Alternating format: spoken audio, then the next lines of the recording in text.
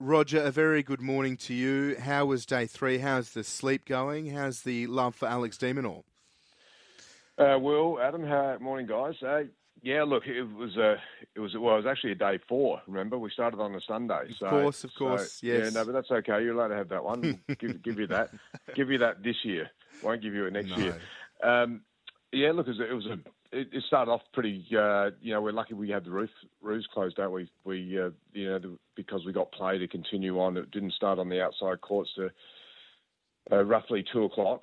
So players had to wait. There were 11 o'clock matches, so there's a 3-hour gap there waiting to get yourself on. So it was always going to clear, but we thought it might have been a little earlier. So that's tough for the players on the outside courts, and that also scheduled later in your third and fourth match because you're probably going into the night. You become part of the night session.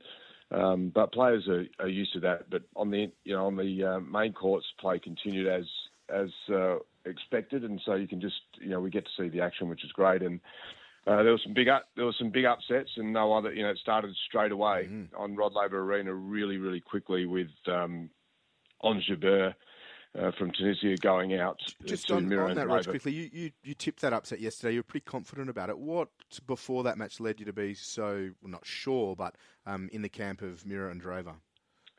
Well, I like her game for a start. She's competitive. She plays a really well structured up game. So she doesn't fear her opponents if they're big seeds. She's played them now. She's made she's gone semi deep into a major. She's also she's winning rounds, and she's actually going. She's played Coco Gauff a couple of times. Hasn't beaten her, but it's just the experience that she's been gaining as a 16-year-old. And when she steps out onto the court, you can see she likes to take on that type of player. She's not feared out there. She doesn't play with. She doesn't go in a shell like some do when they're playing the best players in the world. And Ons hasn't really had any form really coming in, and that's the you look at that, and she hasn't played matches. So where was the match hardening going to come from? Yes, she won her first round quite comfortably, but so I thought it was just going to be a tight tennis match, and I thought when it's almost time for the youngster to have some sort of breakthrough against a quality player, and Ons doesn't have a big serve, doesn't have a big game as far as she doesn't hit a lot of winners, and especially off the first hit, so she's quite a creative type of player, and that allows you in. So yeah, and Ons was not on her best game, there's no doubt about that, and the first set went in 20 minutes, and the match was over inside an hour. And you still got across the line if you're the 16-year-old. But that was a great result for her. Really fantastic to see a young 16-year-old break through. And she was asked on the on-court, you're only young. How.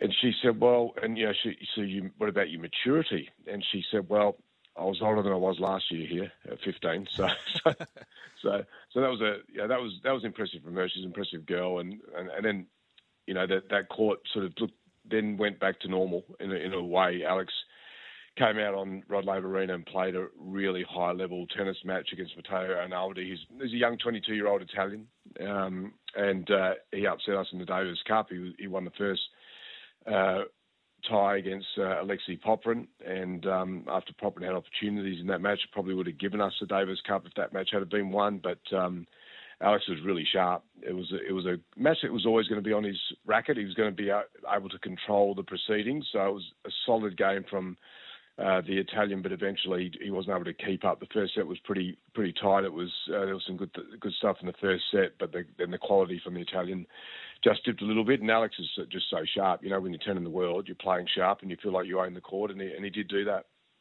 Rog, just Alexei Popyrin and Novak Djokovic last night. A lot of people thought that Alexei had a real chance in that match, particularly with those set points in the third set. A question, I suppose, is Novak's dropped a couple of sets in his first two rounds. It's very unlike him to do that in the early part of a tournament, particularly down here in Australia and Melbourne. Do you sense he's just a tiny bit vulnerable this year? Well, he did that a couple of... the last time he did that, he went on and didn't drop a set for the rest of the tournament, and he won the Aussie Open. So it has been done before, and it does happen in some early rounds. Sometimes you're not quite at your best. Novak, he did come in and he said he was a little bit under the weather. He's got some sort of cold virus that's going on. So he said that beforehand. He wanted the Sunday start. He wanted some days to try and recover. Came out okay. And Alexei was really good early, and then he sort of then he was a little bit. He went into a bit of no man's land, Novak. Where I'm not sure if you guys saw the match, but he was just a bit. He was wavering, and he wasn't totally. It didn't have the blinkers on. Normally, Novak on that court, he has the blinkers on. He shuts you out really quickly, and so a lot of things started getting to Novak, and he just was a bit flat. He went a bit flat, and to Alexei's credit, he played a high-level tennis match. He's got a big serve, big game, and so he can hit big off his forehand, and he can push you back.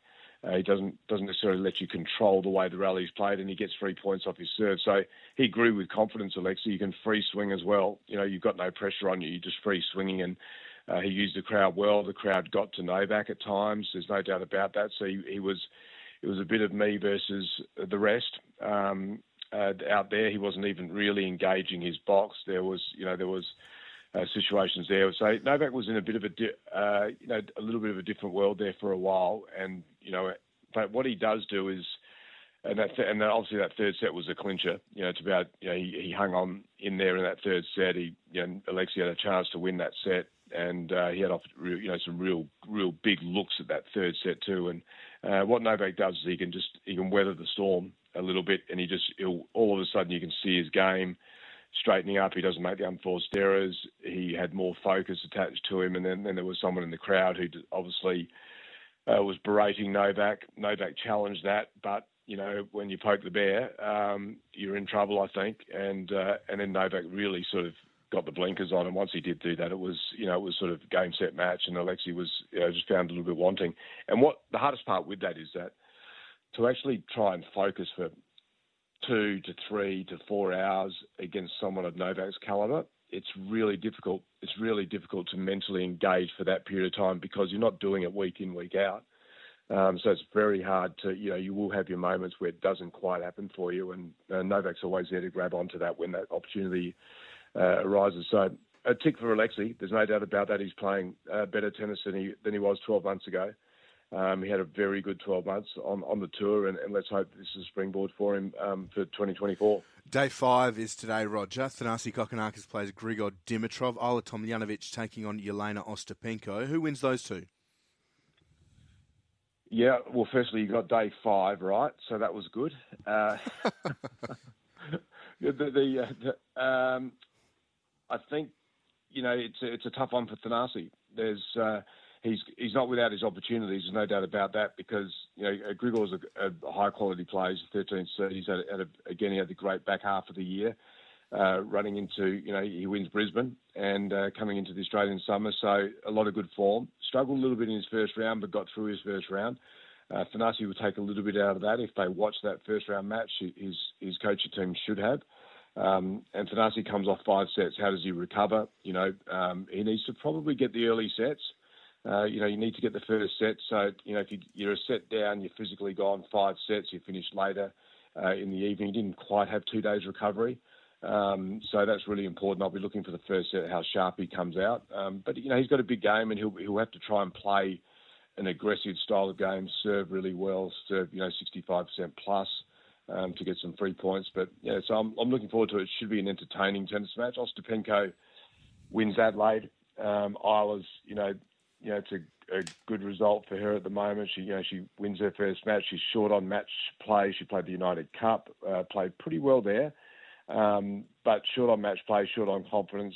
She plays a big hitting Ostapenko. So you don't get a lot of rhythm out there, and a lot of the times the tennis match is not on your racket. So I think she'll find the going a little tough, Isla. And for again, she's had the opportunity because Ostapenko can turn up and fire away and miscue as well. So as long as you're alert, as long as you can sort of survive your service games early, I think, and give yourself a chance and put some tension in the match.